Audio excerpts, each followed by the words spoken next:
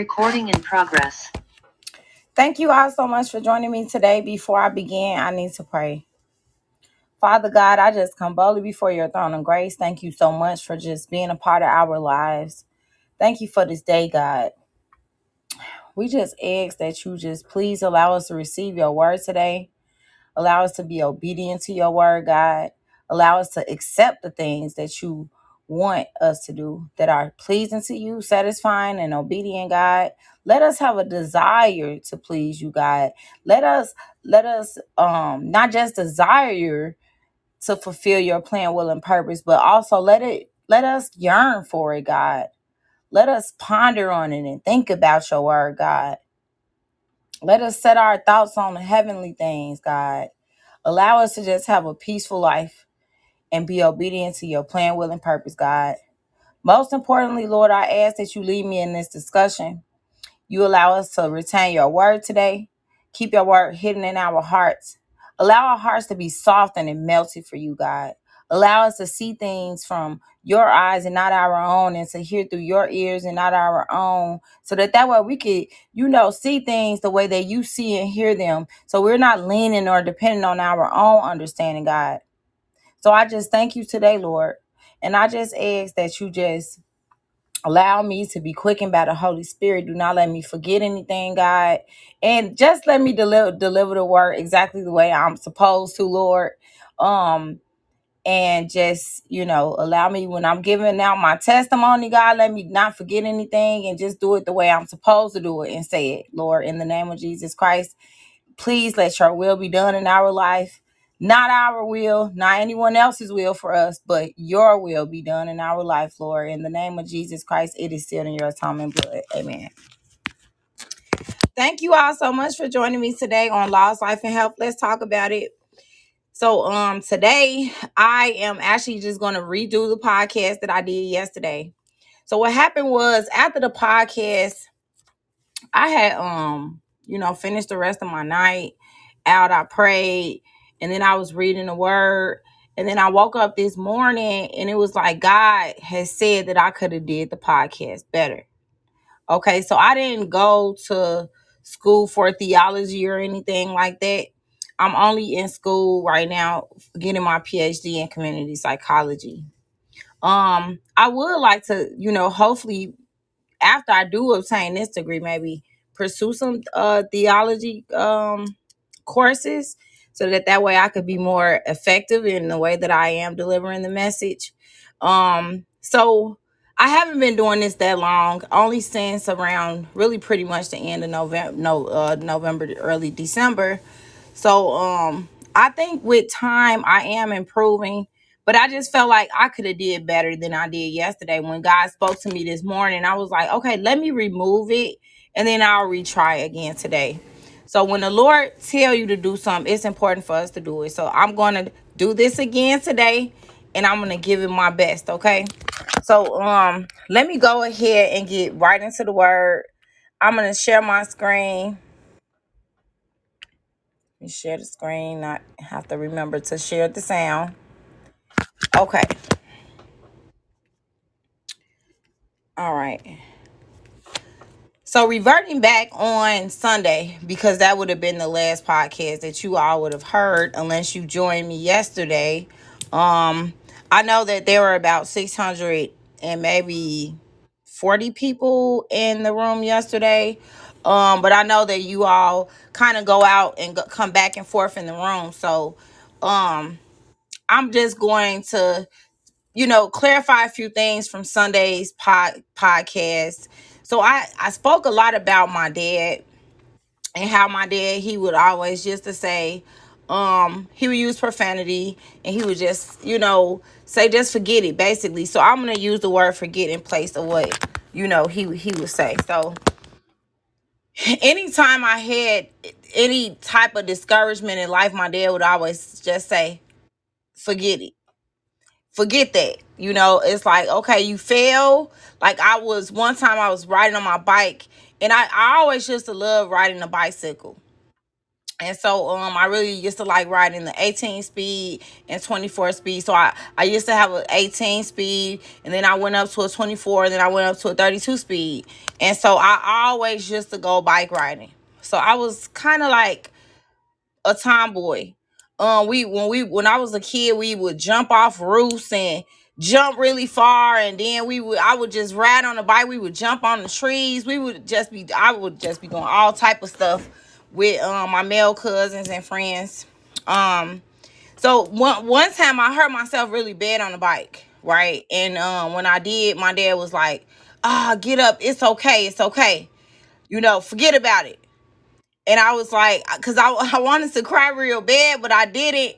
And he's like, forget about it. And I was like, yeah, forget about it. And so I forgot about it. And I just kept riding. And so I think it was early as second grade when I first remember what he would just say, just forget it. And so like growing up, it was just like, just forget it, just forget it. So like if my feelings was hurt about something, my dad here, and I'll come and talk to him about it. Like, Dad, she said this to me, and my dad would be like, forget about it. That's it. Like I'm like, well, Dad, I want to talk about it. No, just forget about it. It's not doing anything for you. So just forget about it. And then so that's one like another situation. So like when in my marriage, when I would have problems in my marriage, my dad would say, well, you got to think about the good things. Do the good outweigh the bad? If you do, forget about the bad. Forget about it. And it's like I never really got into the full details about situations, because my dad, he never really pondered on it like that. He don't focus or place any emphasis on things that would cause you to think or feel defeated at all. It's like he just completely cut it off right there at the thought. Right at the thought of it, if you're talking to him about something, it's like, oh, no, wait, you feeling defeated. Forget about that. Just forget about it. What can you do about it? If you can't do nothing about it, right? Forget about it. So that's just the way that it was. So like just growing up, um, a lot of times when I see my friends, they would be like going through a lot of problems and stuff. And when I see them going through so much, it would be like, just forget about it. I mean, it's nothing like what can you do? So I started when I would give advice to people, I would say just forget about it. You got to just forget about it, move on. Like what can you do if it's out of your control?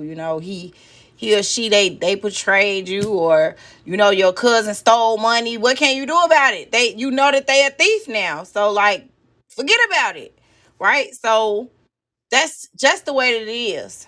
um I guess that's the way that it was for me growing up. And so having the ability to forget about things, um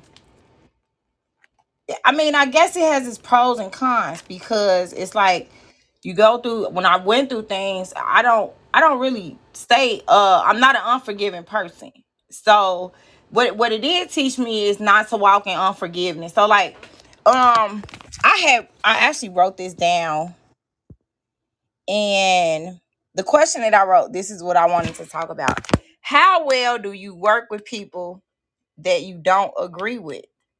So even though I went through all of these different things in life growing up and all of these experiences, I have so many stories. I don't know. I can't even count them. But when I think about the experiences that I've endured and overcome, I think about I'm not an unforgiving person. I can't stay mad for that long. So like if we're talking about something and I disagree with you, or you disagree with me, that's fine. It's like, now what's the next subject? Okay, we can be adult enough to agree to disagree. And so just growing up, what God used my father, even though my dad, instead of saying forget about it, what he was using the words, he was using profanity when he said it. And so it kind of like resonated in my life for pretty much like all my life. And I always would just think about what he would say. Just forget about it. Forget about this and forget about that. So like when a person make a mistake, we all make mistakes. So you have to learn how to let it go. You have to learn how to move on. You have to learn how to talk about things, communicate about it, and then you move on from it. So one time, I remember specifically my ex-husband. So I'm gonna say this story. So me and my ex-husband, we lived in a pretty much a small an agriculture state, a small town in Iowa, and we went there. His family was there, his mom, like everybody was there. I didn't have any family there. And so one day when I did go there, I went to college. I did go to college while I was there. And then I made some friends at school. And so I think I just had left one of my friends' houses. And so I went to his sister's house.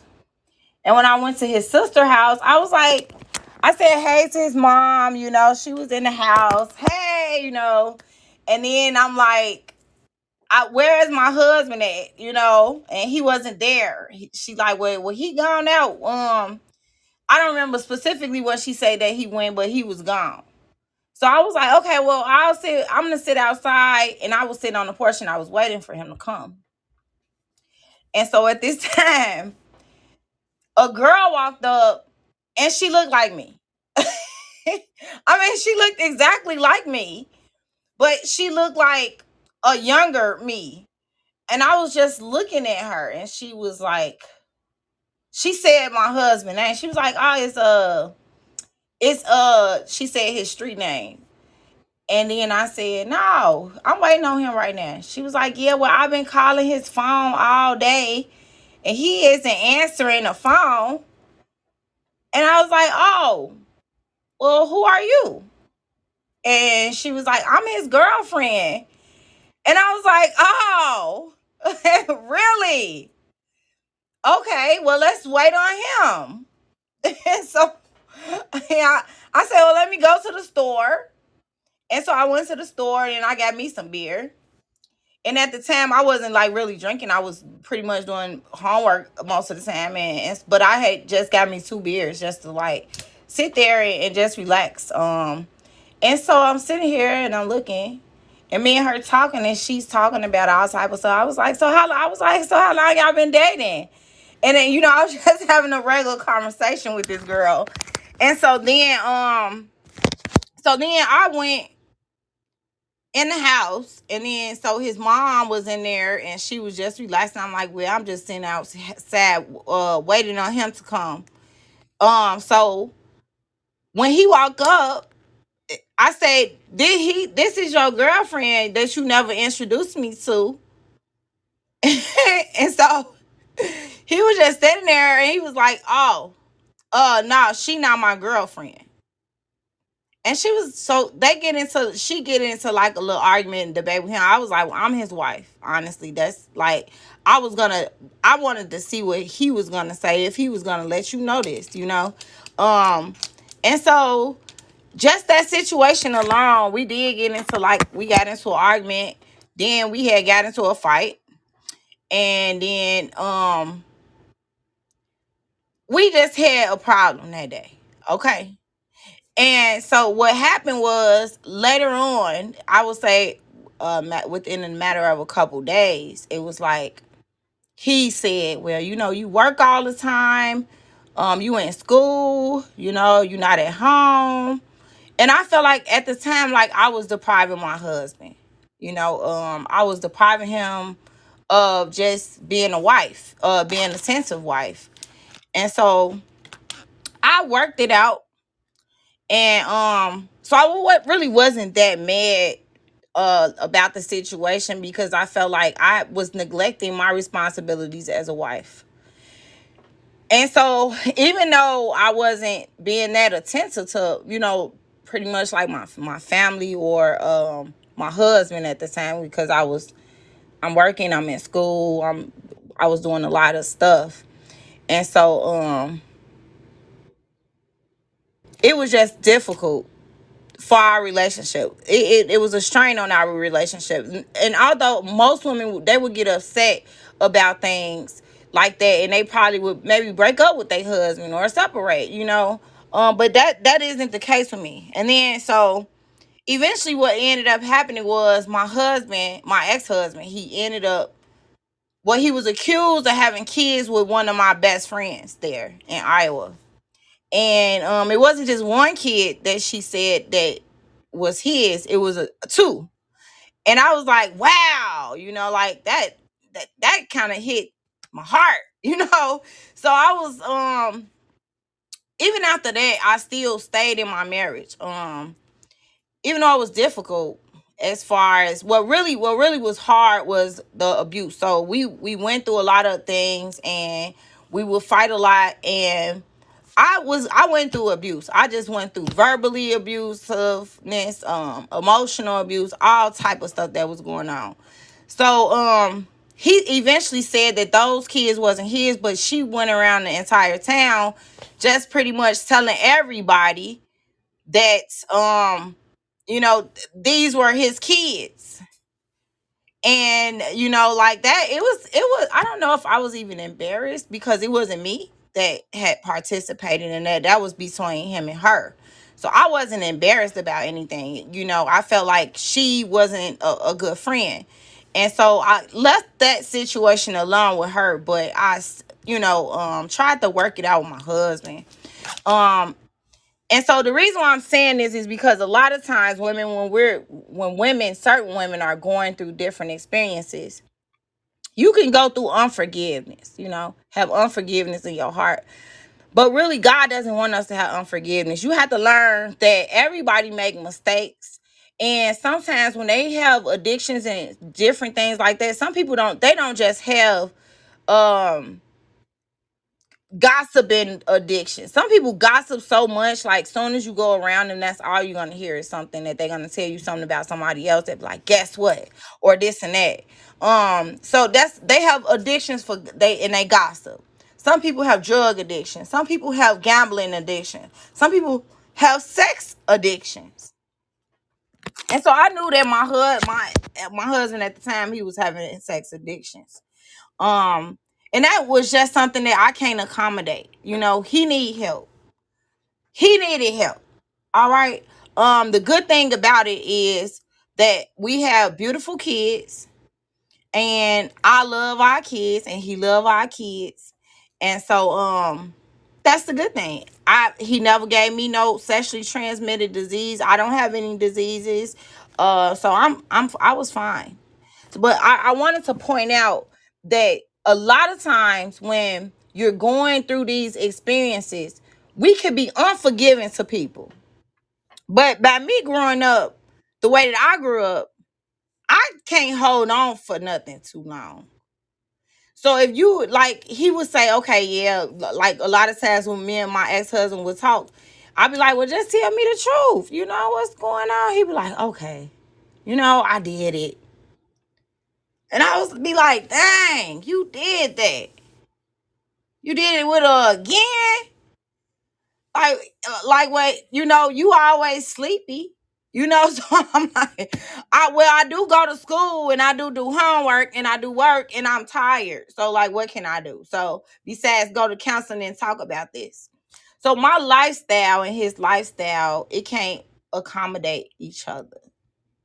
And me being a wife at the time, you're not supposed to deprive your husband of sexual intimacy. The Bible says that, unless for a time of fasting. And so when you're setting a time where you both have agreed on fasting together, like, okay, we gonna not have intimacy. This is for fasting specifically, right? Then that's when you're not supposed to. You all come to that agreement, but I wasn't doing that. Okay. I guess sex was not at the top of my to-do list. There were other things going on in my life. Um, and so I just really wanted to point out that we have to, in order for us to have favor with God, we have to learn what forgiveness really is. And regardless of whoever you encounter in your life, you need to make sure that every encounter you make that is memorable. Okay? Every single person that you meet is not by coincidence.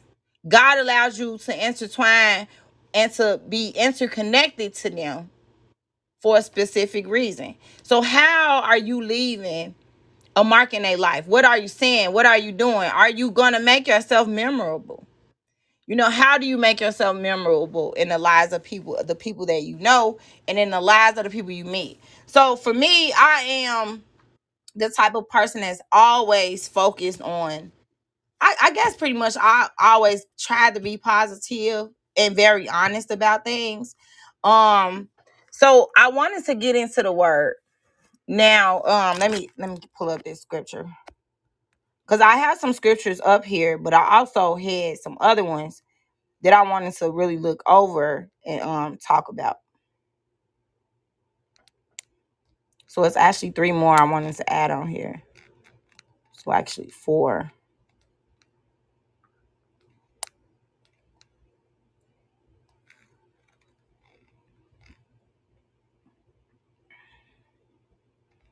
Okay, so let's start. Let me start at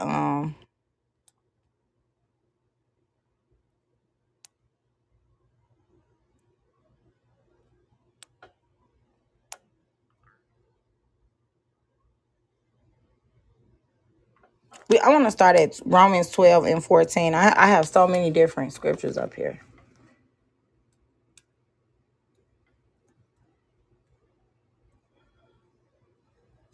So I'm going to start at Romans 12 and 14.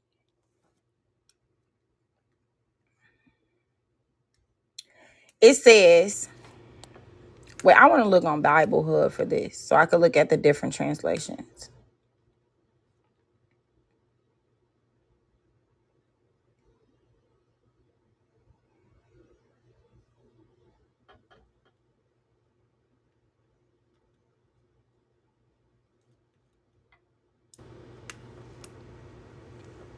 Okay.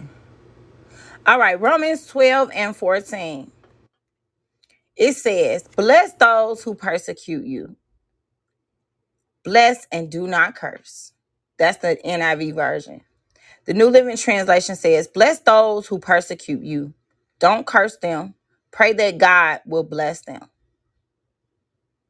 The English Standard Version says, bless those who persecute you. Bless and do not curse them.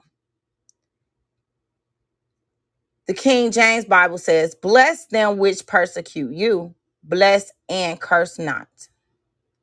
The Amplified Bible says, bless those who persecute you, who cause you harm or hardship. Bless and do not curse them. So this is a very good scripture because what it's telling us is it doesn't matter what nobody do to you. It doesn't matter what nobody say to you. Anybody that brings hardships to you, any adversities in your life, bless them. Bless them and do not curse them. The reason why God is telling us to bless them, see, when we pray for them, God is going to bless them. So our prayer is the blessing that our request is to the Lord. So whatever we bind on earth is bound in heaven. So our words and when we're speaking to the Lord, our dialogue and communication with God, what it does is it sets the tone and it binds it on earth and it also bounds it in heaven. So I say, God, bless my enemies so that they can understand who you are. Let them turn away from all the things that is displeasing to you, that are dissatisfying to you, that is disobedient to you. God, heal them and help them. Help them not cause adversity in the lives of anyone else. God, let them turn away from it. See, because a lot of times people will try to make your life hard for you. But see, what they don't realize is that when you have God in your life, you pray for you triumph over your enemies. You prevail over your enemies because you pray for your enemies. And the way you pray for your enemies, you're not praying. Well, see, when you pray vengeance, see, vengeance is the Lord's. You're not praying vengeance in a way where you want your enemies to be hurt. You don't want nobody to be hurt. You have to understand that when you talk to God, you're going to God, you're going to his throne of grace, not in a way where you're bitter. Okay? You want people to be blessed because it's not about you. It's about them. It's not about what your enemies did, what you thought they did. Because see, you have to learn how to embrace your experience. You embrace the situation because guess what? Like when I think about all these different situations that I went through, let me explain this.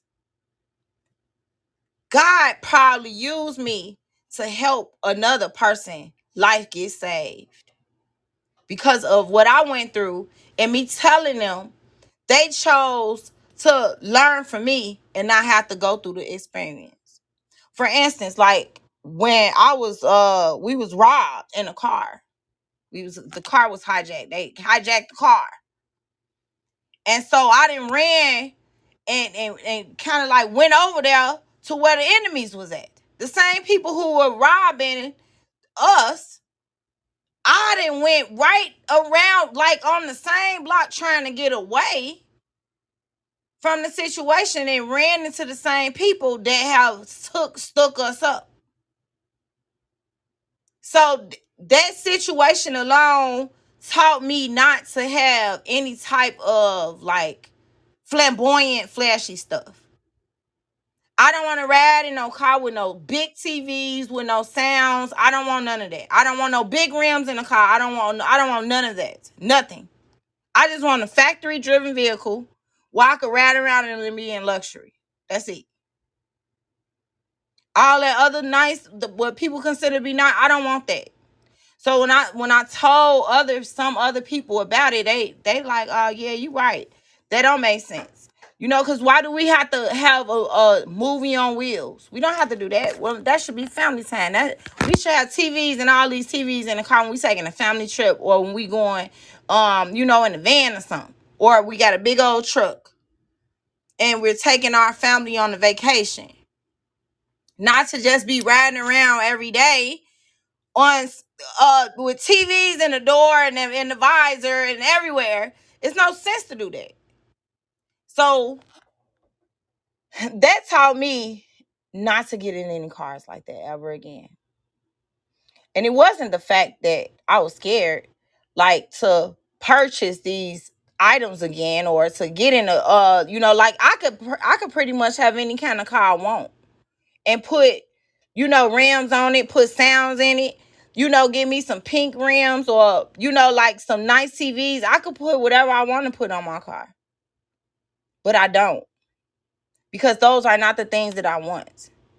And the reason why I don't want them is not because I'm scared of being robbed again. Because I'm not. I don't live in fear. So no matter what I went through in my life, the only time I can honestly say that I had like a lot of fear was when I was raped. And then it was hard for me to go back and forth to school, like going from the leaving school and then going to my car. That was hard to do. I was on the Willing campus at my school, and it's so dark out there. I had to have security walk me to my car. Because I still had fear of being outside at night. And so that's pretty much like the only time that an experience really like made me fear it happening really again like that. Well, I wouldn't even say that that's the only time. It's a couple more times, but I don't really want to get into that right now. But I wanted to say specifically that situation taught me not to ride in a car like that. I don't need a car that is going to, attract the wrong type of attention. I don't like too much attention. I don't like too much flashy stuff. I don't like that type of life. I don't like nothing associated with it. So, I don't encourage it either. If you want to go to a car show or you want to go to, see those type of things, go to a car show. I just don't want to ride around like that every single day. And so what that taught me was not to do that And also to encourage other people, like you're wastefully spending your money, and you riding around in the hood like this. It's like, what's the point? It's just drawing too much unnecessary attention. And anything unnecessary, you shouldn't be participating in. It makes no sense. It's meaningless. And so when we're praying and we're going to the throne of grace to God, you want to make sure that you coming from a space that you not, you know, bitter about. You're not bitter from any experience, any experience that you went through. You want to let it go, and you going to God and you saying, God, like, this is what I want you to bless these people. God, I need you to, I put it in your hands. And I ask you to turn their hearts away from what they doing, God. Whatever it takes, shaking and awakening them, help them. Because see, you have to know that it's not about you. It's about them. It's about their soul. It's not about us. It's about them. So if you saved already, you already belong to the kingdom. It's about other people that are unsaved that God wants in the kingdom. And so it's important for us to, when we bless them through prayer, even when they persecute us, you still don't want nothing bad to happen to them. You want God to help transform their mind. So when you do that, that will give you the ability to be able to prevail over your enemies and triumph over your enemies. Because ultimately, your enemies have no impact over you. Because guess what? You've already prayed for them. You've already put it at the throne of grace, and you left it there with God, and you asked God to transform them. So now all you got to do is just sit back and wait. That's what I do. I'll sit back and wait and watch a person and see how much they improve, how their language changes, how their behavior and their actions change, especially if you're close to them. If you're not, you just have to trust God and know that it's done. It's done. So it's good to make sure that you bless people and not curse them. For instance, my ex-husband, after we separated, he had a girlfriend. But then I guess they broke up, and cause she was living in my neighborhood. She moved into my neighborhood where I was living at. And then I guess it made it convenient for them to, like, I guess be close to me too, for our son and stuff. And um so what happened was he ended up leaving her. But I was close to her, and I'm also close to her kids. So I say, okay, well, what would you like for me to, because she was calling me and she needed my help. And so I didn't mind helping her. And so I let her come and stay in my house. And just until she was able to do what she needed to do.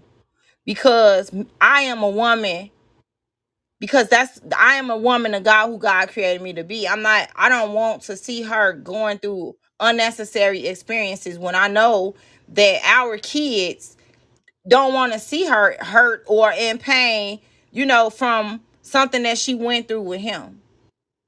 So I let her come and stay in my house. And so she wasn't there for too long, but she was there, and her and her kids. And so that was a situation that sometimes she didn't always act like she liked me. Sometimes she would see me and she don't speak to me. But I understand the fact that there are going to be women that this man only married me. He had a lot of different girlfriends, and he has like 4 or 5 different baby mamas now. So I was the wife, and I endured a lot, is what I would say, in that situation. And sometimes I still feel like, it isn't all the way closed, but I know for sure that it is closed on my end, because I don't have those emotions anymore. As a wife to him, I'm no longer his wife. I no longer have to experience abuse. I no longer have to experience any of that. But when it comes to our kids, that's one thing that I will do. Like, for instance, he had went to jail, and I ended up helping taking care of his kids. I took care of maybe like 6 of the kids. And they were with me for like the whole summer, and one of them, their mom, we had got into a physical altercation, but yet she still sent her sons to me for the whole summer. And it was because specifically we have a bond in a way, like even if we have disagreements as adults, we don't involve our children with those things. So it didn't matter if I had a fight with you or I was arguing with you somewhere outside, anywhere, wherever I seen you at, and we got into it. Once it's time for us to take care of these kids, that's what we're gonna do. We always take care of our children. And no, they wasn't like my biological children. They were still my children because those were my husband kids. And so that's what I did. And when it comes to being a supportive wife, I just think that we are supposed to love a person unconditionally. And loving them unconditionally is also like loving sometimes even your enemies unconditionally. And I know I keep going into these stories, but I have another story to share. Another one specifically, there was a girl, well, we had got into a fight, and this was a while ago, and then she asked me, she said, "Can I date your boyfriend?" And I was like, what type of stuff is that? Well, I wanted to ask you because I'm just trying to get permission. So you won't feel disrespected. But me and her, we had already got into a fight about something completely different. And so, you know, it's just about that respect level. Like even though me and her wasn't friends, it's still like, okay, let me ask her if this is okay. It's just a respect thing. And just having that respect, even though you're not my friend and you are considered an enemy, it puts you in the mindset of making sure that your enemies can't even be mad at you. My enemies can't even be upset with me because I don't allow them to. If whatever we're experiencing at that moment, it's okay. You having your moment, I'm having my moment. We are human. We're gonna have moments. But that doesn't mean don't be having that moment with me every time I see you. If you have a problem with it, we need to resolve this now. What's up? If you need some air to walk off and think about what you need to say, go ahead and walk off. Get you about a 10-20 minute break and come on, let's chop this up so we can talk. So for me, communication is something that I learned from my grandmother. My grandmother was with my grandfather for over 35 years. 30-something years they was together. And so it was the communication. And I learned communication at a very young age and how to talk about things. So like when you're going through things, that's why it was like really difficult for me. When I went to counseling, I did go to counseling. I went to counseling because was going through a lot of stuff in my life. And I did go to counseling, but the counselor, they don't really help me that much. That it didn't work. Okay, yes, I listened to some of the things, but it's like a lot of the advice I had already analyzed and it was applying a lot of things in my life already. So what I really needed and what I was missing was God. I needed God. I needed answers from God. I needed to just talk to God. It was just like, that's what I was missing. I was missing God. And so we have to understand, everybody needs to understand this, not just me. We have to get into the habit of letting go of things. And too many times when you are offended, you don't know how to let things go. Well, see, if you had a parent like my dad, you would know how to let things go. Because he would be like, forget it. So it's like, oh, okay. All right, forget it. So I just forget it. And so that's the way that I am. So if we have a problem or if we have an issue, we need to be able to resolve it through communication and prayer. So the first thing we do is communicate with God. And then we come to a consensus And we resolve things. Because God, as long as we have communication with God, we're gonna be good. We're gonna be okay. So just remember that even when people are, against you, that you feel like against you, or they're, causing adversity and problems in your life, or, it really doesn't really matter what the situation may be. Just know that hurt people hurt people. And when people are saying hurtful things, they're not upset. They are really hurting on the inside. So I learned how to communicate in a way where I can pretty much talk about anything in the world. The only thing that I won't get into specifics about is about the way my kids specifically feel about a lot of different things. They're very boisterous and they're pretty adamant about a lot. And so I don't try to invade their space because they have a right to privacy. And so when it comes to my children, I'm very private. And but besides that, I could talk about everything. And so having that ability on an intellectual basis, that allows me to, be complimentary in someone else's life. And sometimes some subjects, I may ask a question that may everybody in the room might not even like. But just because they didn't like it doesn't mean I'm not gonna ask. All right. It's not about us. It's about them. And so creating innovative ways to communicate with people and not coming at them in a way where it's hateful, like it's a, like I said, get over it. It's not about you. It's not about you. It's like, why are you arguing with a customer? You don't know what they day what was like. You don't know. It's not about you. You didn't wake up with them. You don't know. You really don't. So it's like, for instance, the other day I went in the store, and the man, I'm standing in line. And so the other, it's like two people in front of me. And so the other guy, he lets the other man up and get in front of the line.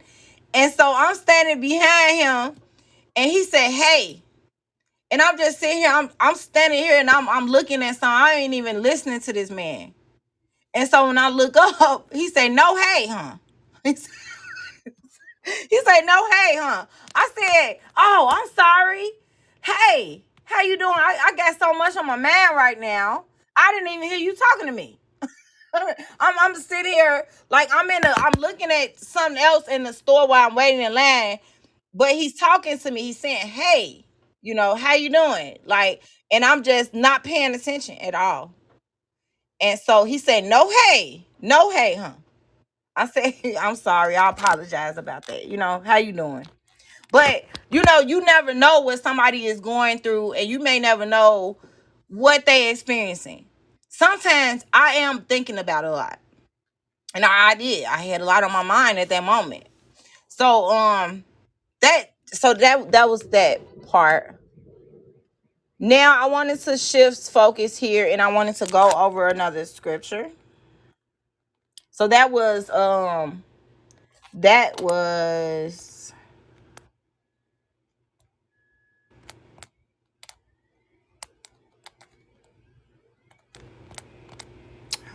Romans. That was Romans 12 and 14. Okay. I want to go to Romans chapter 2. Go to Romans 2.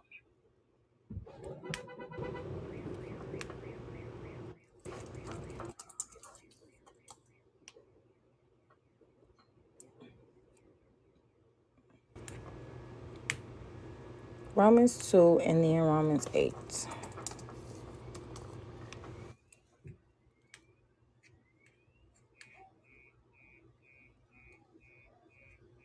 Okay, it's loading.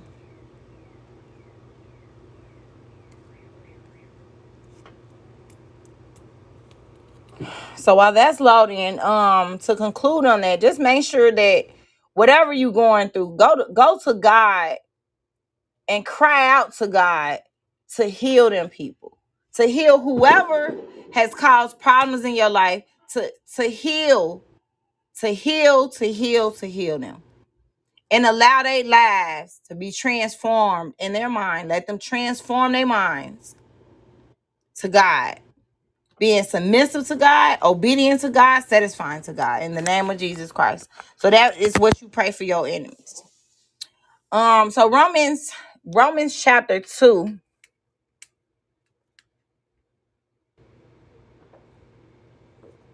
Okay, I was gonna talk about that life through the spirit. Okay. So that one, and then I wanna go okay. So I'm gonna go over these two scriptures. Romans chapter 2 and Romans chapter 8. So Romans 2 says, "You therefore have no excuse, you who pass judgment on someone else. For at whatever point you judge another, you are condemning yourself, because you who pass judgment do the same things." So guess what? You have to understand that we all have fallen short. So it doesn't matter what it is. We all have failed. We all have messed up. We all have endured something and went through some things in our lives where we done messed up. Okay? So accept that. So when you're going through these persecutions and you're going through all of these different problems, you have to understand that God does not want us judging people. He don't. What he wants us to do is he wants us to treat people at the same level with how we want God to treat us. I'm going to say that again. God wants us to treat people the way we want God to treat us.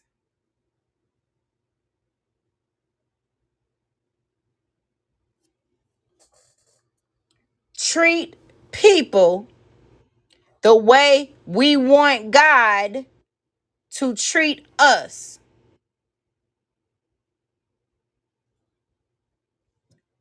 The way that we do that is by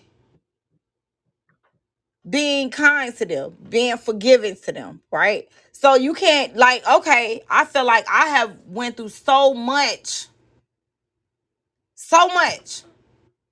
but I still can't hold no grudge. Okay? I can't. I can't tell you nobody that I have a grudge against. Period. I can't. I don't have no grudges against nobody.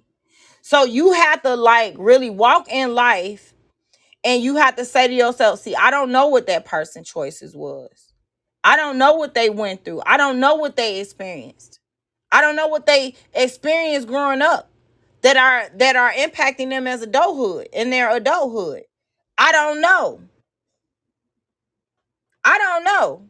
So if you don't know, don't judge, because we don't know what their choices were. You could have went through the same experience, but not had those have good choices. Somebody did you wrong and you made sure you paid them back. Right? Or somebody did you wrong and you just go over there and you just make it be known that you want to fight. Now, I was a fighter. I thought fighting is like a hobby. That's how it was for me. And fighting is a hobby for some people. So that's the way it is. And then after the fight, okay, you would be mad for a week. After that, it's okay. We cool. Because once you fight, it's over with. That's it.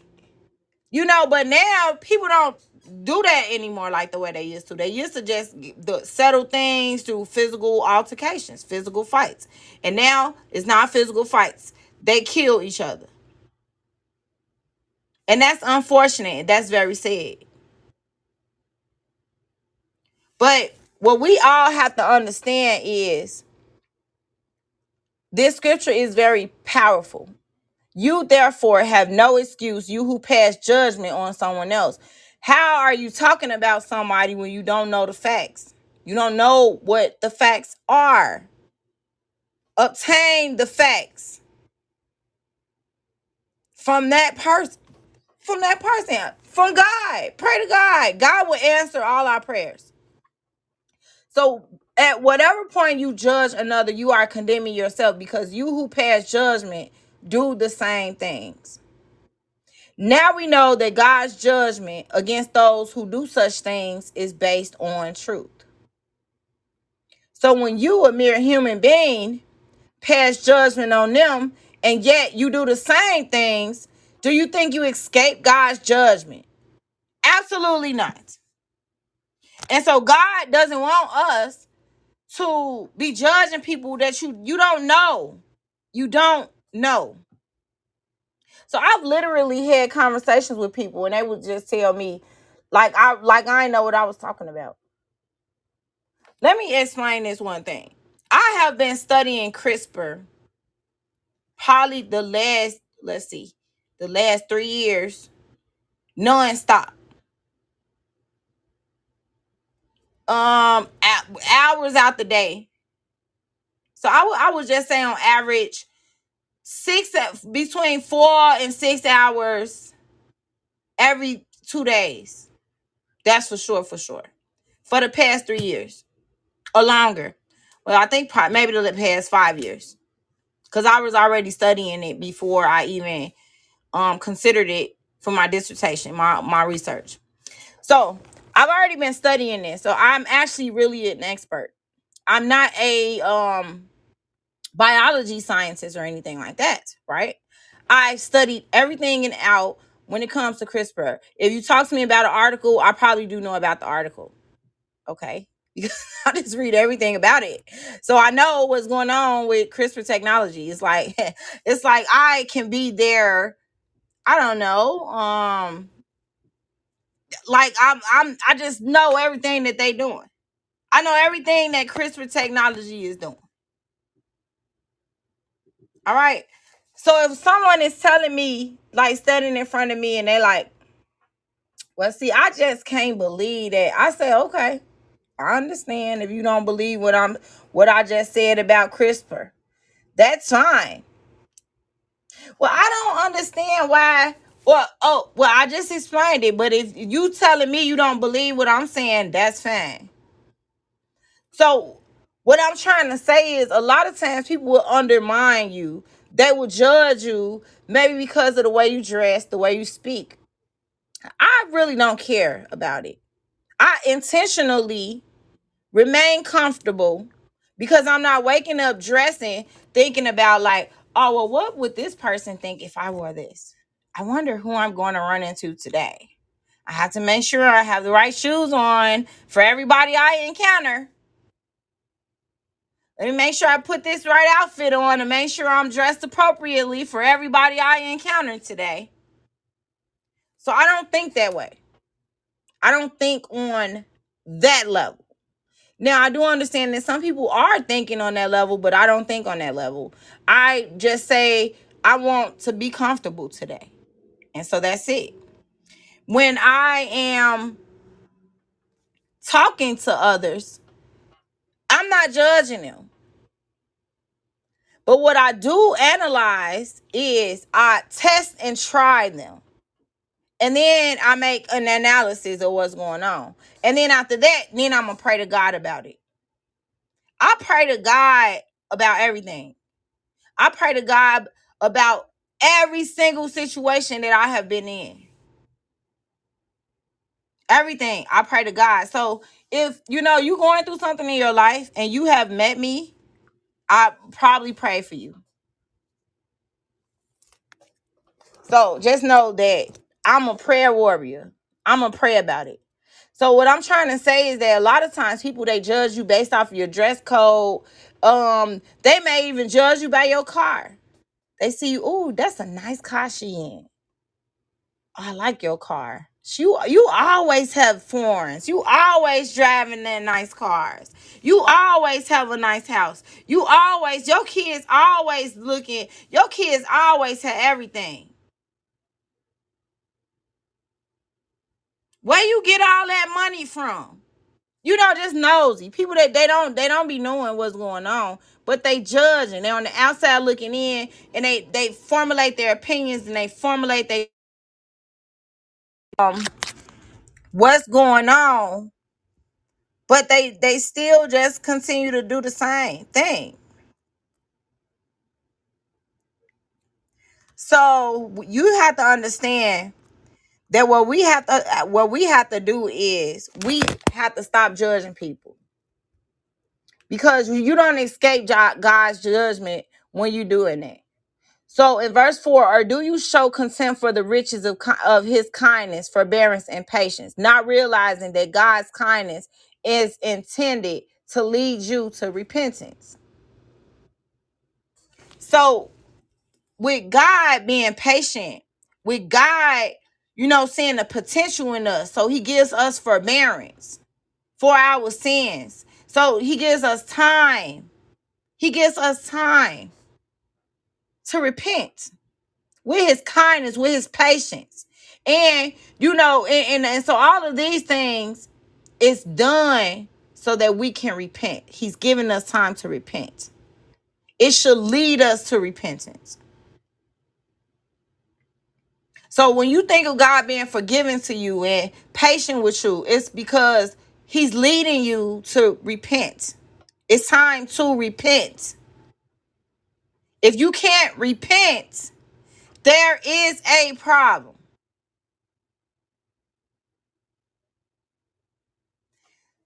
So, but because of your stubbornness and your unrepentant heart, you are stirring up wrath against yourself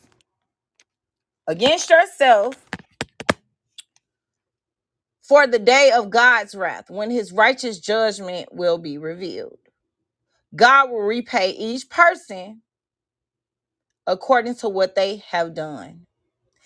This isn't just for one thing you did. This is a combination of every single thing that you have done in your life. So we, as children of God, we are supposed to test and try the spirit. How can two walk together unless they are in agreement? Do not walk in the path of the wicked. So you don't want to walk in. If you know that they are wicked, you know that these are things that's they doing things that are in abomination to God. They're not gonna make you laudatory in the eyes of God. So you have to let it go. Right. And so laudatory is favor with God. You want to make sure that you have favor in the eyes of God, because see, God is going to judge you according to everything that you have done. To those who by persistence in doing good seek glory, honor, and immortality, not immorality, immortality, he will give eternal life. But for those who are self-seeking and who reject the truth and follow evil, there will be wrath and anger. There will be trouble and distress for every human being who does evil. First for the Jew, then for the Gentile. So it doesn't matter if you feel like you just chosen. You can feel self-entitled all you want.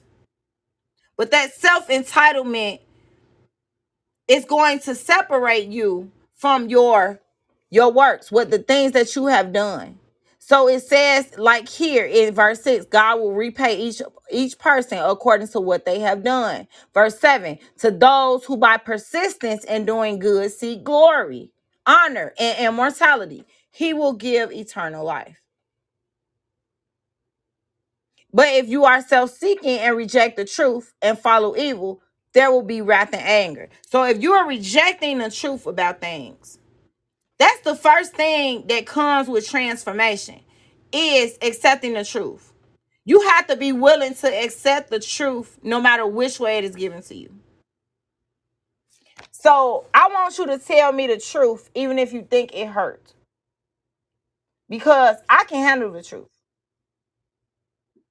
And then I know that once I get the truth, now I can move forward. Now I could actually, just focus on the solution once you get the truth. Focus on the solution. God will provide you with solutions. So verse 9, there will be trouble and distress for every human being who does evil. Every human being. No one not one single person is exempt. There will be trouble and distress for every human being who does evil. First for the Jew, then for the Gentiles. So no one is exempt from that. If you're doing evil, you're not going to be exempt. But glory, honor, and peace for everyone who does good. First the Jew, then for the Gentiles. For God does not show favoritism. So I know that I've said this before because I do think about this on a frequent basis, right? I think about how was the person who actually had favor with God? How are the people that had favor with God today? And I think about my actions like, okay, God, did I do these? Did I do anything that was favorable to you? Tell me. I want to know what I'm doing right. I want to know how I could be corrected. I want to know, God, tell me. Tell me, what am I doing? I want to know today, what did I do where I can improve? Anything that I can improve, show me, God. Show my kids areas in their life that they can improve. Show my mom, my sister, my niece, my grandbaby, and her mom and family. Show them areas that they can improve, God, in the name of Jesus Christ. So you want to know. That should be your desire. And if that is your desire, then you need to talk to God about it. So all who sin apart from the law will also perish apart from the law. All who sin under the law will be judged by the law. For it is not those who hear the law who are righteous in God's sight, but it is those who obey the law who will be declared righteous. Indeed, when Gentiles who do not have the law do by nature things required by the law, they are a law for themselves, even though they do not have the law. They show that the requirements of the law are written on their hearts, their consciences, also bearing witness in their thoughts, sometimes accusing them, and at other times even defending them. This will take place on the day when God judged people's secrets through Jesus Christ, as my gospel declares. That word right there is so powerful. So we have to know, we need to have transparency. Transparency for people. You don't know what that person went through. You've on, and then some people say, well, I've known you for 5 years. Well, I'm 40. What's 5 years? You're not around me every day. So that's a small portion of my life that you had access to. Quit acting like you know me, because you don't. I don't even hang out with you. So what I'm trying to explain is, you need to know what's going on in the lives of the people who you judging. Otherwise, you can't judge them. And so I'm gonna say that again so I can provide clarification on this. We are to test and try the spirit. But how do you test and try a person's spirit without judging them? So let me explain this too, so there's no confusion on this issue. You are aware of a situation in someone's life. With you being aware of that situation, that person shared things with you. You are aware of it, and now that person want to go out and just say steal. Now they want to go be a thief and maybe go over their house and steal. You test and try that person. You done heard them say they're about to steal now. That is not a good thing to do. So if they steal from them, what do you think they'll do to you? Are you judging them? No. What you're doing is you're identifying what a problem is. You identifying the spirit that is governing them. That's a spirit that is envy, right? They want what somebody else has. So why? You test and try people. You can test and try people, test and try the spirit without judging them. The way you do that is you analyze what they doing and what they saying. How does their words correlate with their actions? Are they doing what they say that they're gonna do? Just because a person say they love you, do they love you, but then they go beat you upside the head? That's not a reflection of love. Love isn't going to turn into physical abuse. Okay? So that's you test and try people. If a person is verbally abusing you, why are you verbally abusive? Why are you doing it? That's not love. That's not nice. It isn't kind, right? So you testing them in those areas, but you're not saying, "Are you just a thief? You just this and you just that." Yes, you see those things, but you can pray about what you see. You're not saying that this when you have to understand that words is so powerful. And so some people, they don't know how to differentiate between speaking certain things, testing and trying the spirit, and then judging, right? So those are three things that sort of interlap and are interchangeable. Some people just use it like so much that instead of them like let me go to this scripture. I'm gonna go to this scripture so that way you all can have it.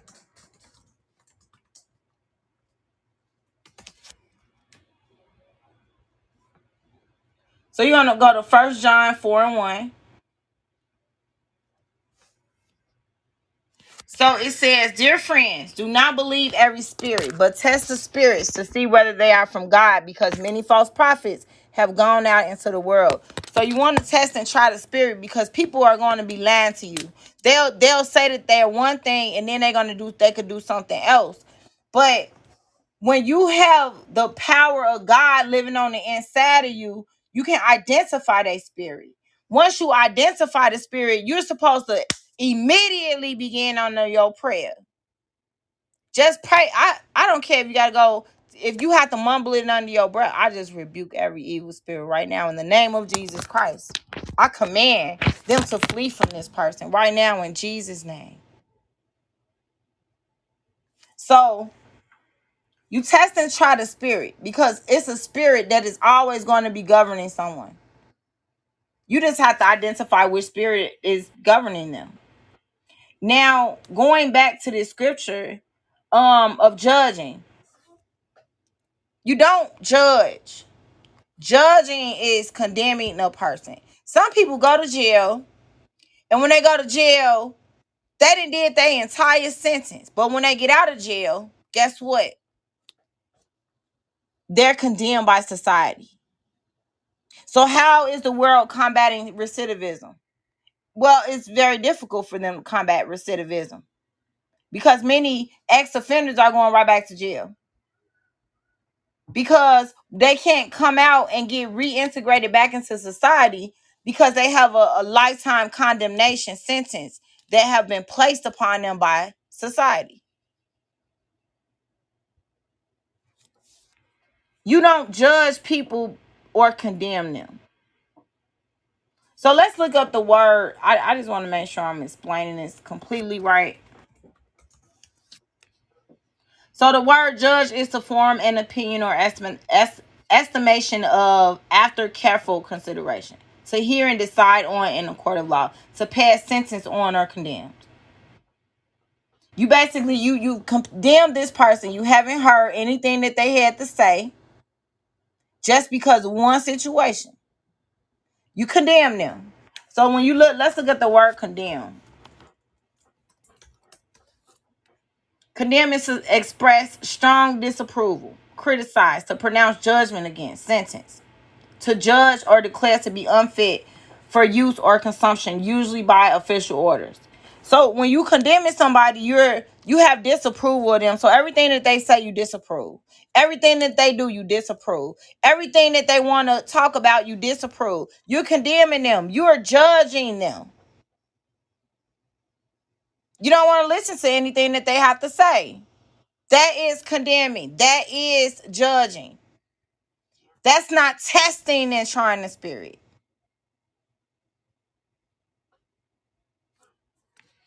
So that is the difference between testing and trying the spirit and judging. So when you know things about people, you can judge the spirit.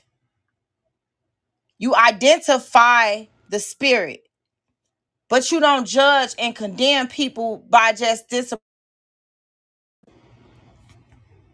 Hold on 1 second, please.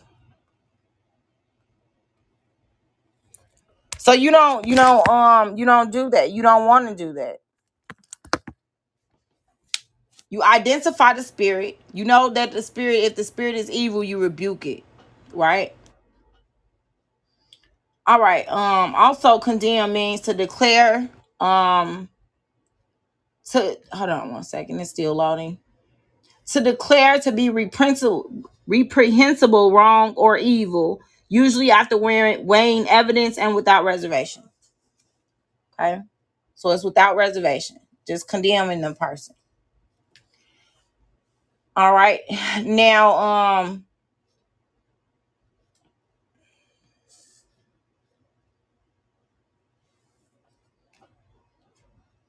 let me go to this one post.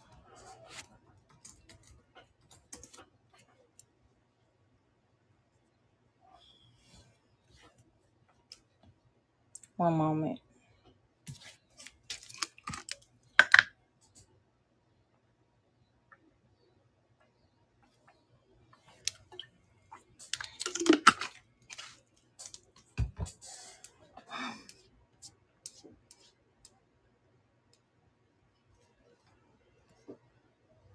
Okay, so this, I wanted to go to this other post that I made. So my mom, she wanted me to talk about this post that I put on LinkedIn the other day. So let me go to it.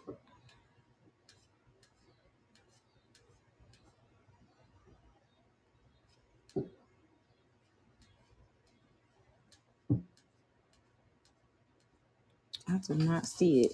1 moment. Here you go. All right.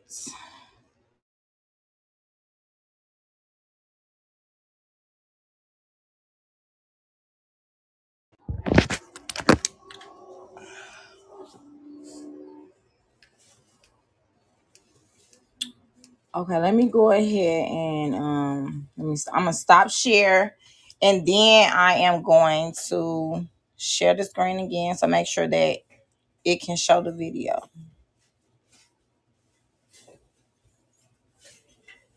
Okay.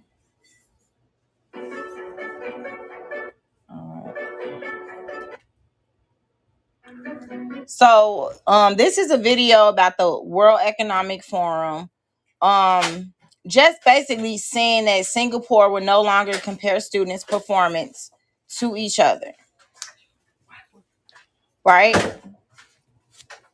And so I wanted to just sort of read this out. Hey, sister. Hold on 1 second. Hey, how are you? Give me a hold on. I haven't seen you. You excited? Yeah, I am. You got some chicken? I am sweating. Because it's hot, actually. You made some food? Yeah, I did. It's over there. I apologize about that, you all. Okay.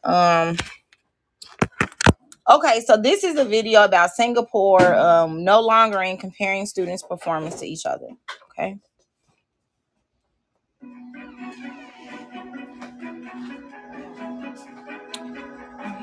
This will show that learning. Hold on 1 second.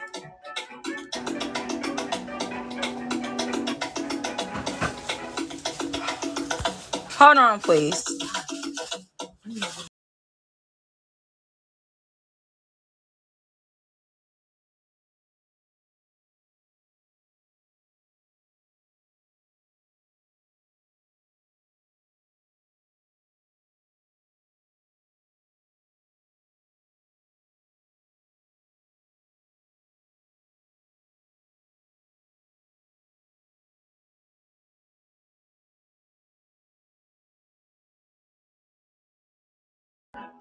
This will show that learning is not a competition and prepare young people for the future. Report books will no longer show students' position in class to let pupils focus on their own progress and discourage unhealthy comparison with peers. Students aged 6 through 8 won't have any exams at all, but teachers will still use assessments to check for understanding and to give feedback. Mid-year exams will also be removed for some older students to free up more time and space in school to adjust to new subjects or encourage and motivate self-learning.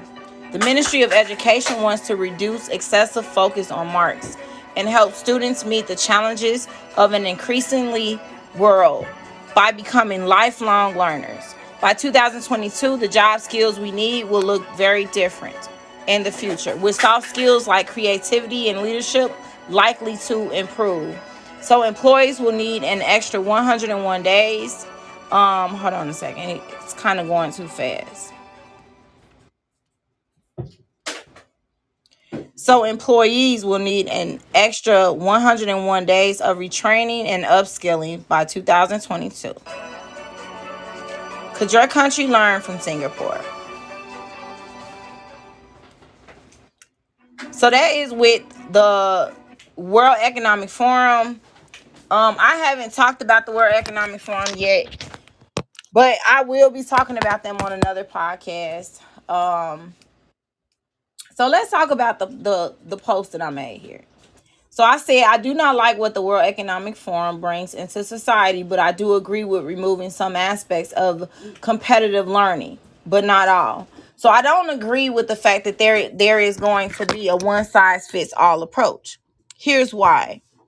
Learning without it being a competition, it sounds excellent and superb in a world that has so many disparities. It can help sponsor students that are brilliant through their diverse talents, disability inclusion.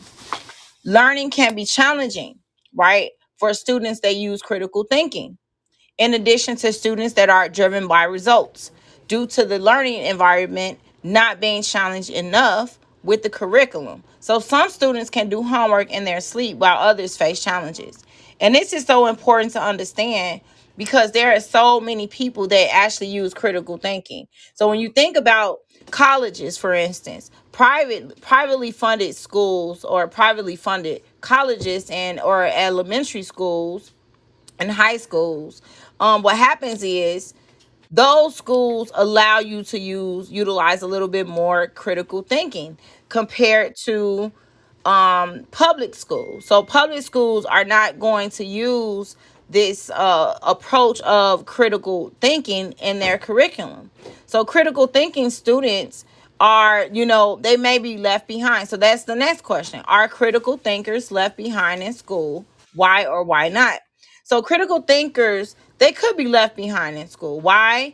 Because there are a lot of different curriculums that may not be challenging for them, right? And so now they can't like utilize their critical thinking skills. So for instance, some students may take an entire month to do an assignment that may take me 1 hour to complete. The reason why it's quicker for me to complete is because of the way that I learn. So we all have different learning styles, but some people they are critical thinkers where others are very creative, and so they have more of stronger creativity than those that are critical thinkers, right? So there are going to be a huge amount of disparity when it comes to privately funded schools and public schools, all right? So our diverse learners also call students with disabilities. So I put it in parentheses, dis, which is DIS, and I capitalized ability. So it's disabilities left behind in school. Why or why not? So our diverse learners also call students with disabilities left behind in school. So I would say yes, because many of these students, they are not able to keep up with the curriculum. So for instance, I believe it was the PART test. The PART test has been distributed to all of the students everywhere. All right. And what it was, it is actually a test that analyzes the grade level of students 3 to 4 grades higher than their current grade. So they're actually testing students at a level that's 3 times their rate of understanding things. So that test is meaningless. Now, if a student that is a critical thinker, you give them a test that allows them to take a part test that's going to analyze their thinking and understanding 3 or 4 grades higher, they may be able to complete it compared to someone who's more creative, right? Because these students are going to be visionaries. They're creative individuals. They're not critical thinkers, right? And so with them not being critical thinkers, that is a problem if they're going to be taking a part test. That is going to be a issue. So freedom is not free. There is no free lunch. So for instance, yes, they do give out free housing, but just because they give out like free housing, it doesn't equate to a person being able to get a good job. Right? If you get a good job and you work in a contract role, and then all of a sudden this job is paying you to a certain end date, then guess what? You can't make a certain amount of money and receive public housing as well. So what happens is you must maintain a certain income level before you could move on into something else when it comes to receiving your free public housing. And so there is not a free lunch, because what happened is when you're getting free things, it requires you giving up other freedoms. Or do it. Why or why not?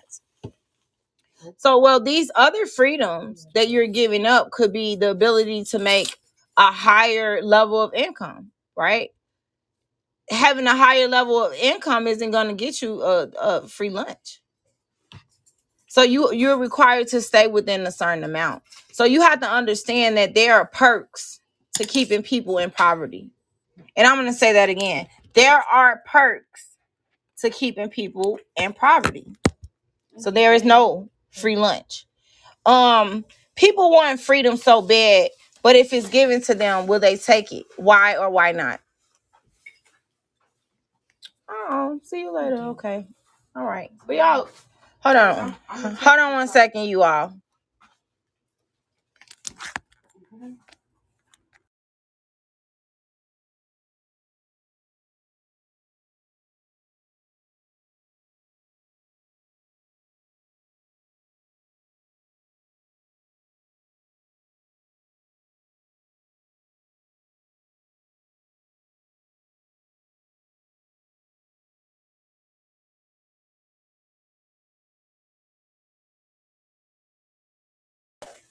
I put the sauce in here.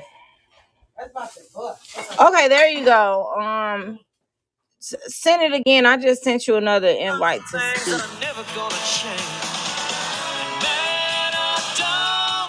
Okay, you have to turn that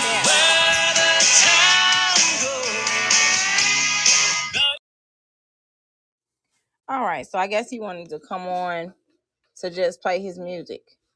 All right, so going back to the podcast, right? People want freedom so bad, but if it is given to them, will they take it? So you have to understand that there are going to be people in this world that they want freedom, but will they really take it if they're provided with it? For instance, if like this person here on the blog, it said, why did the prisoner choose the bread instead of the key? If you know the answer, then it says you are a philosopher. Well, this person is behind bars, and there is a piece of bread and a key that is in front of them. They're going for the bread instead of the key. Why are they going for the bread instead of the key? Well, they're doing that because they're comfortable with being in prison. Do you want to be free from stress, free from depression, free from anxiety, Free from all of these different things, right? Free from the things that are contributing to your demise. Or do you continue to endure all of these different things and going through so much stuff just because that's something that's just what you comfortable with. That's something that you used to going through. You used to fighting in your marriage. You used to fighting in your relationship. You're accustomed to this. This is your norm. This is a behavior pattern. These are your habits. So this prisoner is going for the bread because he's used to being in prison. There are a lot of people that's used to depression. They're used to stress. They're accustomed to anxiety. So they're going to endure those things, and they're going to continue to have a mindset that is going to keep them from moving forward in life. So for instance, the more you know, the more you should want to grow and do better. But if you're not teachable and you're not trainable, God can't correct you, God can't teach you, then you're going to be comfortable with staying in prison to depression. You're going to be comfortable with staying in prison to the stress and anxiety of what life is bringing you. So you comfortable with just living with all these, with living with adversity. You're comfortable experiencing all of these different things in your life that isn't helping you. For instance, poverty. You are in poverty because you don't know what it means to give. So your lack of giving equates to you always being in poverty. But you don't know this because you don't want to be obedient to God. Well, God has given you the key, but instead of you choosing the key, you're going to keep on choosing the habits that's keeping you in poverty. So those habits that are keeping you in poverty isn't going to set you free. You have to do something about your life by changing the things that are going on in your life. You are not supposed to be doing things that is going to keep you in a life that is not filled with peace. God wants you to be happy. You should be happy in your marriage. You should be happy with your family. You should be happy. God don't want you depressed. He's giving you the tools that you need to be successful. God has gifted us with every spiritual tool that we need to overcome the enemy's arrows of discouragement, discord, and disbelief. So instead of you choosing the wife that God wants you to choose, now you done chose another Eve, and now she's gonna make you become passive. When you supposed to be the man because you the head of the house, but instead you keep choosing all of these Eves who are making you the woman. How do that work? So for instance, women, we know that, there are certain things. Well, I'm not even going to say a lot of what a lot of women know. Let me say this, for instance. Every few years, this is what I do. I just want to give another testimony. So like every couple years, what I do is I cut my hair. I would say like every 3 years, every two. My hair has been growing like this. I had my locks in for about 2 years now. Okay. I had cut my hair off and my hair just grow. The reason why is because I don't put any chemicals in my hair. So let me explain this. You have one brain. One. Your prefrontal cortex is right here. Right here. It's right here. And your prefrontal cortex is your ability with how you learn, how you process information, and your decision making. So the more depressed you are, the more stress you have, the anxiety, it shrinks your prefrontal cortex. So your prefrontal cortex is shrinking with the more problems you have, the more stress you have, the more adversity that you're experiencing in your life. Your prefrontal cortex is your ability, the way you process information, the way you learn, your decisions. It's shrinking. So instead of you thinking and making right good decisions, you can't do that. Because guess what? Now your brain isn't just being impacted by your the stress isn't just impacting your prefrontal cortex, but it's also impacting your amygdala. Your amygdala is sending sort of signals to your hippocampus in your brain, and it's affecting all these different parts of your brain. So stress, anxiety, and depression is negatively impacting your brain. So what happens is when women or men, when you're putting chemicals on top of your scalp, right? Because you have one brain, and underneath your brain you have a myelin sheet, and it's some, I think it's supposed to be like a medium sized length of, like, it's like a film on top of your brain, like a protective covering. If you have been using chemicals for many, many, many years, do you know what happens? Those chemicals are seeping into your skin. So when you think of your skin, you have to think of your skin as a tissue. So if you go in the bathroom, you get you some tissue out. Your skin is tissue. When you put lotion on to your skin, your skin is absorbing that lotion. When you drink water, water moisturizes your skin. So I like a long time ago, I didn't used to use lotion. And I didn't use lotion was because all I did was drink water. And I literally, that's pretty much all I still do is drink water. But I still do get ashy, so I do use oil. But I'm saying this because many women, that they don't know these things. So they're putting chemicals on top of your brain, and it's seeping through your skin. And you only get one brain. So that combination of stress, anxiety, depression, all those different things are happening while you now still putting chemicals on top of your head. So that can damage parts of the brain. They actually had a YouTube video where it showed women that were using different perms and different things on their scalp, and it showed their brain and how it was like their brain was messed up. It was messed up. Years and years and years worth of chemicals that was seeping into they on top of their brain. So it is so important to be aware. When you are aware of things, you should want to do better. So this prisoner, he's in prison, he's choosing the bread, but that means that some people are still going to choose the things that make them depressed. They still going to choose the things that make them stressed out. They still going to choose that man that beat them upside the head. They still going to choose that man that you have to fight with in your marriage. You still going to choose the man that's committing all this infidelity and having sex addictions, right? So it's like, when do you choose the key that God has given us through his word? Because now when you get equipped with the word of God, now the word of God becomes alive for you. It is alive in your life.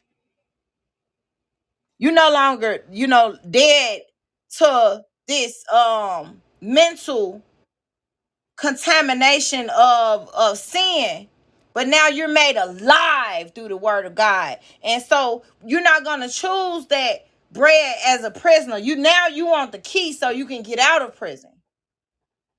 So that's what God wants us to understand, is that he does not want us to be in prison.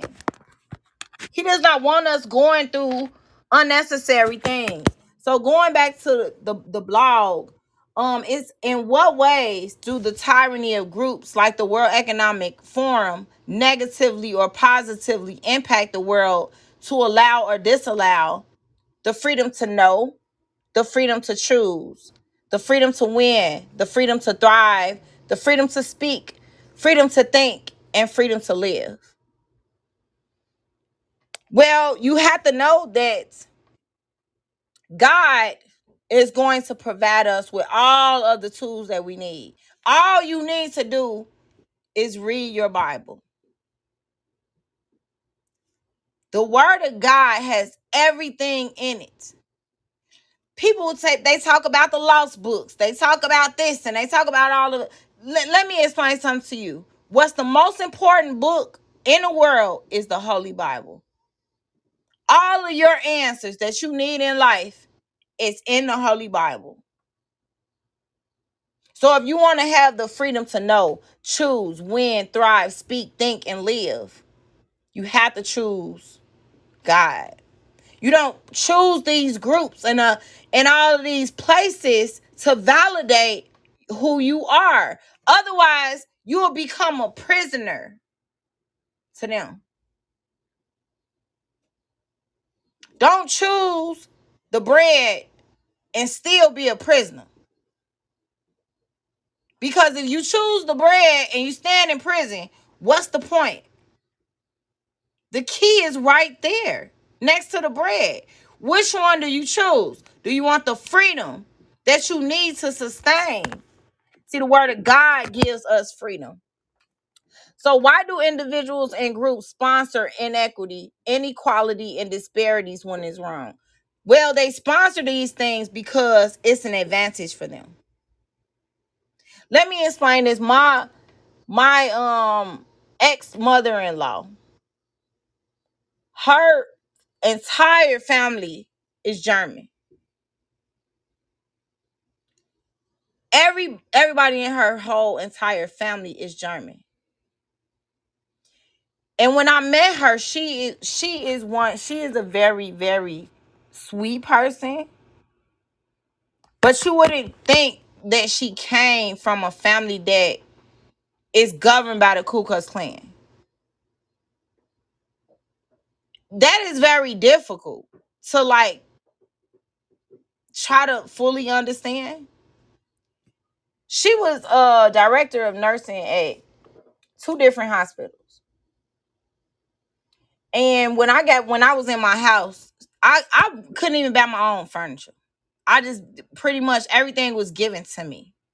And I wanted to be able to, buy my own stuff. But there are a lot of different things that I saw in her, and I saw her benevolence. And she is a 100% German woman. But she's one of the most strongest women that I know. Even though she, grew up with her dad is the wizard for the Ku Klux Klan. So he's like the chief of the Ku Klux Klan. And she didn't want any part of that. She chose to live a different type of life. She chose to get away from that. But she can't get away from her sisters and brothers of the people who she loves. She loves these people. And they love her. They are her family. And what I noticed was,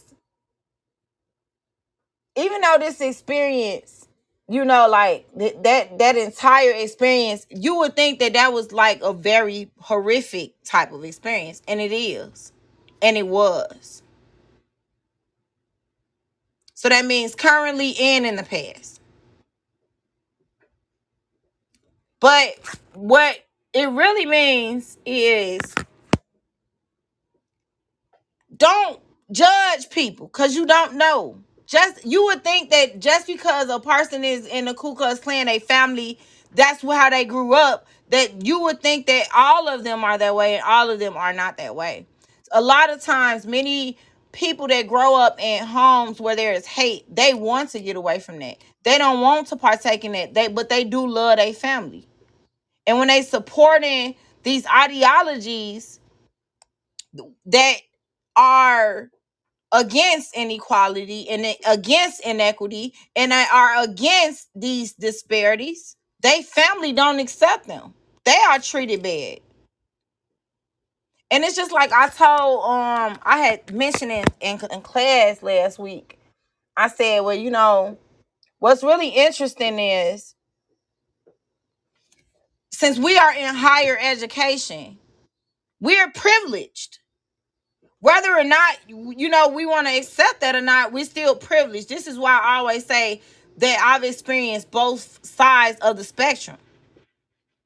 Meaning that I have understood what it means to come from poverty, and I understand what it means to have wealth.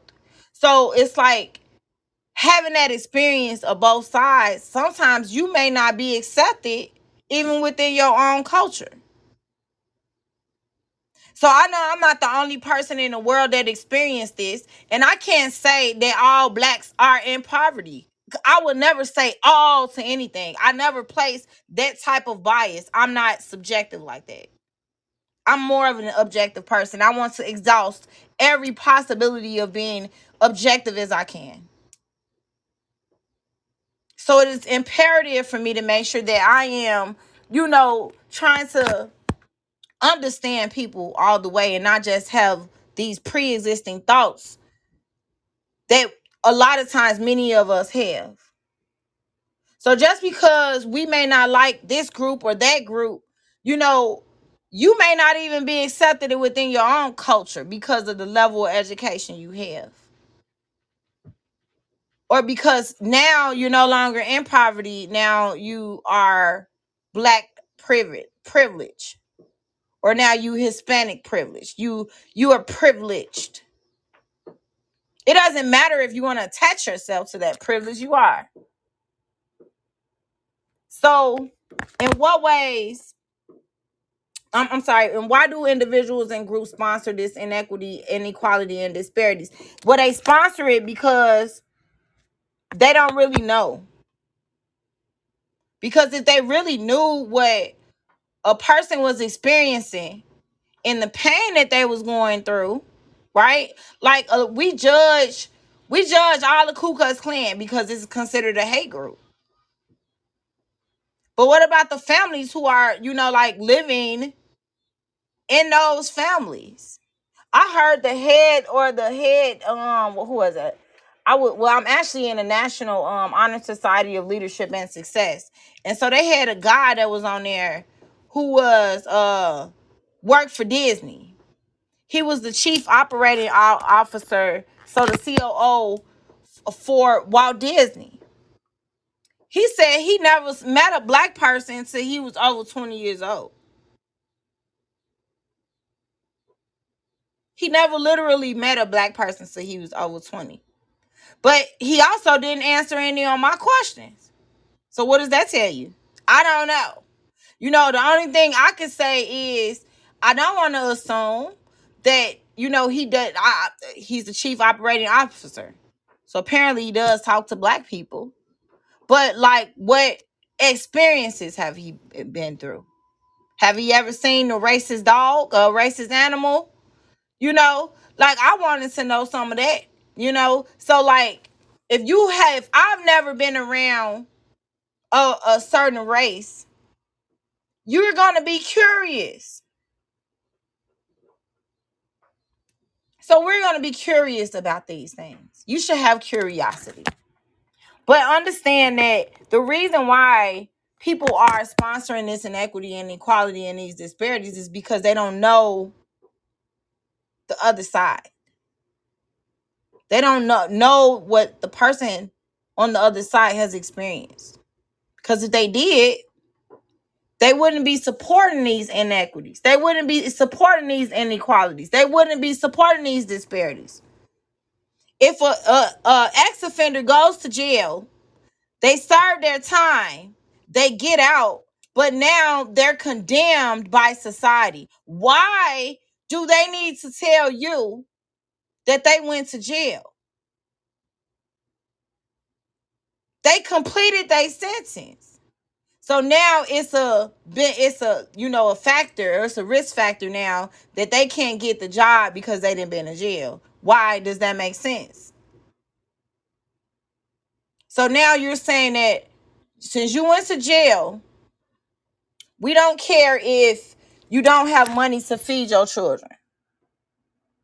Now that you went to jail, we don't care that you want a job. Now that you went to jail, we don't care if you need a house. Now that you went to jail, that's on you. Go make it the best way you know how. Better yet, just go back out there, do another crime, and go back to jail. That's the way it should be said. Because that's what's happening. If people go to jail and they complete their sentence, but they come out and they're condemned by society, they can't feed their kids, they can't get a house, they don't have a job, they can't get a job because you won't hire them.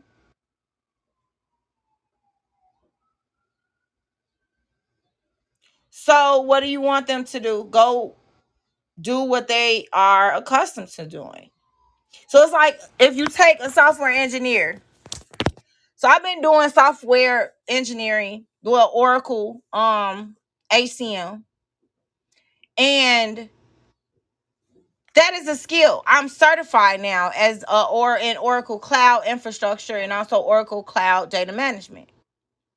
So when I go get a job, I'm gonna get a job in that field because that's what I'm used to doing now. If I want to go get a job in social services, I know how to do pretty much everything in social services. If you take a person that went to jail, can't get a job, can't get a house, and can't do anything to feed their kids, what do you expect them to do? What are you telling them? What is society telling that person?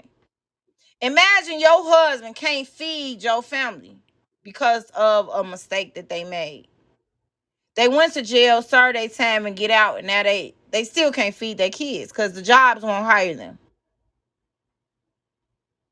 So you saying to them to go back out and go commit another crime. That's what you're saying. And you also saying that society does nothing to combat recidivism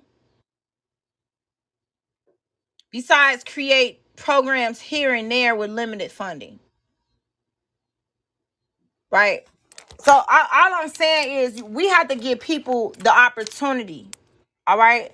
If the word of God says in Hosea 4:6, my people are destroyed from lack of knowledge. Because you have rejected knowledge, I also reject you as my priest. Because you have ignored the law of your God, I also will ignore your children. So you have to understand that people are destroyed because of a lack of knowledge. A fool is someone with a lack of knowledge, a lack of wisdom, a lack of common sense. So it's common sense for me that no chemicals on the hair, period. Because guess what? It's going to seep through your brain. Everything that you put on your skin is tissue. It can be absorbed just like tissue. So whatever you put on your skin is going in your skin. So is that saying, well, what? Do you think I walk around looking at people and saying, oh my God, I can't believe you didn't got your hair that color? Do you know what that's doing? You think I walk up to every person and say, hey, that dye is going in your skin? Absolutely not. Because guess what? The word of God tells us. Let me go to this scripture.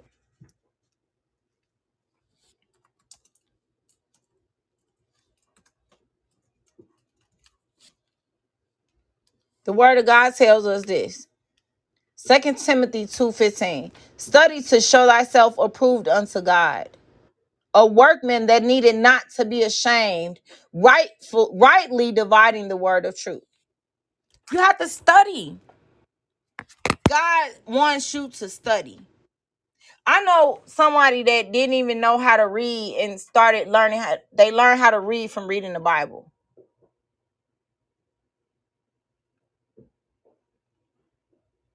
So it's all about you. It's all about you improving your relationship and understanding with the Lord. It's not about you when you're helping other people. So I wanted to end it on tonight on this scripture here. It's in Galatians.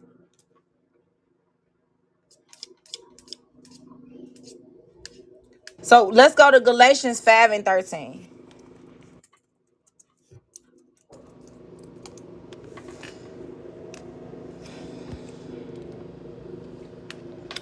It says, "You, my brothers and sisters, were called to be free, but do not use your freedom to indulge the flesh. Rather, serve one another humbly in love."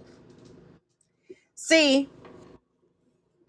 we need to make sure that just because you can do something doesn't equate to it being okay for you to do it. You shouldn't do it just because you can. Oh well, see, I can fornicate. I can have sex with him. Oh, he do want to take me out. Oh, I can't go out with him. Oh no no no no no no no and no again. No no no no. You have to think before you act and say, you know what, just because this is an option, it doesn't mean that it is a good option. You have to stop thinking that just because you had an option to do something, that is going to be beneficial to your life. There are so many things in life that is not going to be helpful to you. So just because it's there as an option doesn't mean that that's what you should choose. So you, my brothers and sisters, were called to be free. But do not use your freedom to indulge the flesh. Don't keep choosing the bread in prison. Don't keep choosing the things that is contributing to your depression. So you stay in prison to depression. Don't keep choosing the things that is contributing to your low self-esteem. Don't keep choosing things that is going to hinder you. Choose God. Don't choose the things that is indulging of your flesh. Yes, it may be okay. You might think that it's okay to go hang out with them, but it's not. Every time you hang out with them, you stressed out. You got problems. So why you keep doing the same thing over and over and over and over again? Stop doing the same thing over and over again. It starts with you.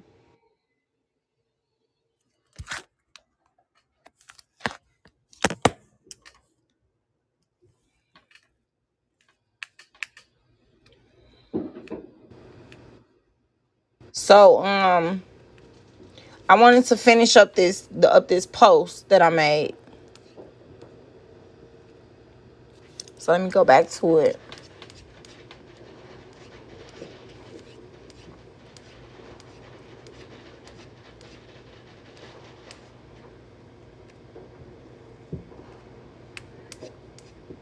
So the next thing is,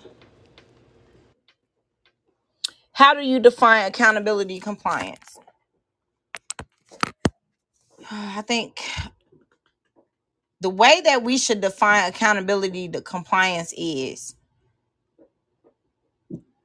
asking God to show you when you're wrong so that you can change it.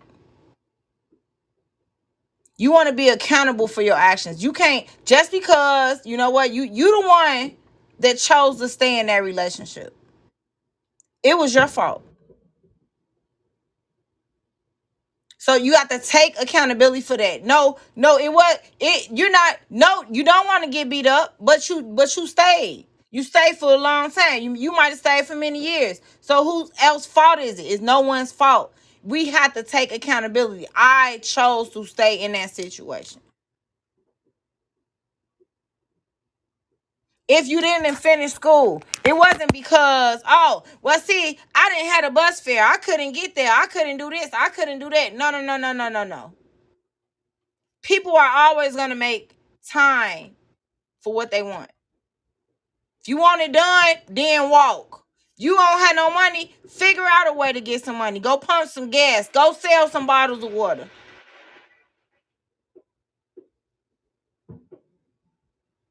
You have to be accountable for your decisions. If I chose the wrong friends, you know what? That was my fault. I shouldn't have never even been hanging around them in the first place. I can't even blame you. Can't blame them for their actions. You chose to walk with them. How can two walk together unless they are in agreement? You chose those friends. God didn't tell you to walk with them. So in what ways do accountability compliance impact a combination of critical thinkers and diverse learners? Critical thinkers and diverse learners have one thing in common. They want to learn. That's the number one thing there. They want to learn. So Hebrews 13 and 16 says, we will show mercy to the poor and not miss an opportunity to do acts of kindness for others. For these are the true sacrifices that delight God's heart. So understanding learning competition creates the ability for students to excel. They can excel in spelling bee competitions. They can also pave their career choices. They can increase their motivation levels in sports, contests, and their achievements. Competition also is good for all students because it shows their ability to improve and grow. Learning competition creates it can influence negative behavior due to being forced to compete when they feel uncomfortable, teasing, bullying, defeat. They can contribute to silence. Silence can be dangerous. It can cause offense. It cause offense, opposite of kind, right? It can cause rejection. It can create low self-esteem or high confidence. It can also mean someone is thinking, and many other unknown factors that silence could mean. Competition also create disparities that impose on students' true talents, and this can cause them to be defeated and give up. Academic tests only measure one area, which are academic levels. There is much more to the human brain, personality, and attributes than just understanding them academically. So there is no one size fits all approach to school. So you have all of these educators out here teaching something that is going to be ineffective. They need to make sure that they're accommodating critical thinkers and diverse learners. So I'm going to end tonight on that. And just please understand that God loves us all. God wants the best for each and every one of us. And so I do appreciate you all for joining me tonight. Let me go ahead and pray. Father God, I come boldly before your throne of grace. I thank you so much for just leading me in this discussion, God. I pray that you show all of us our wrongs, God. You show us every single thing that we need to do to improve in our lives and allow us to improve it. Allow us to follow you in righteousness and be led by your Holy Spirit, God. This goes for every single person in the world, God. Every single person, God. Allow us to improve by transforming our minds. Do not let us be conformed to this world, but be transformed by the renewing of our minds. So I plead the blood of Jesus over the renewal process of our minds through transformation of your word and understanding you, God. Through our obedience, through our actions and reactions, God, I plead the blood of Jesus over us in Jesus' name. God, I just thank you that you keep our hearts softened and melted for you. But most importantly, Lord, that you allow your will to be done in our life. In the name of Jesus Christ, it is sealed in your atonement blood. Amen. Thank you all so much for joining me. I will see you all again on Thursday.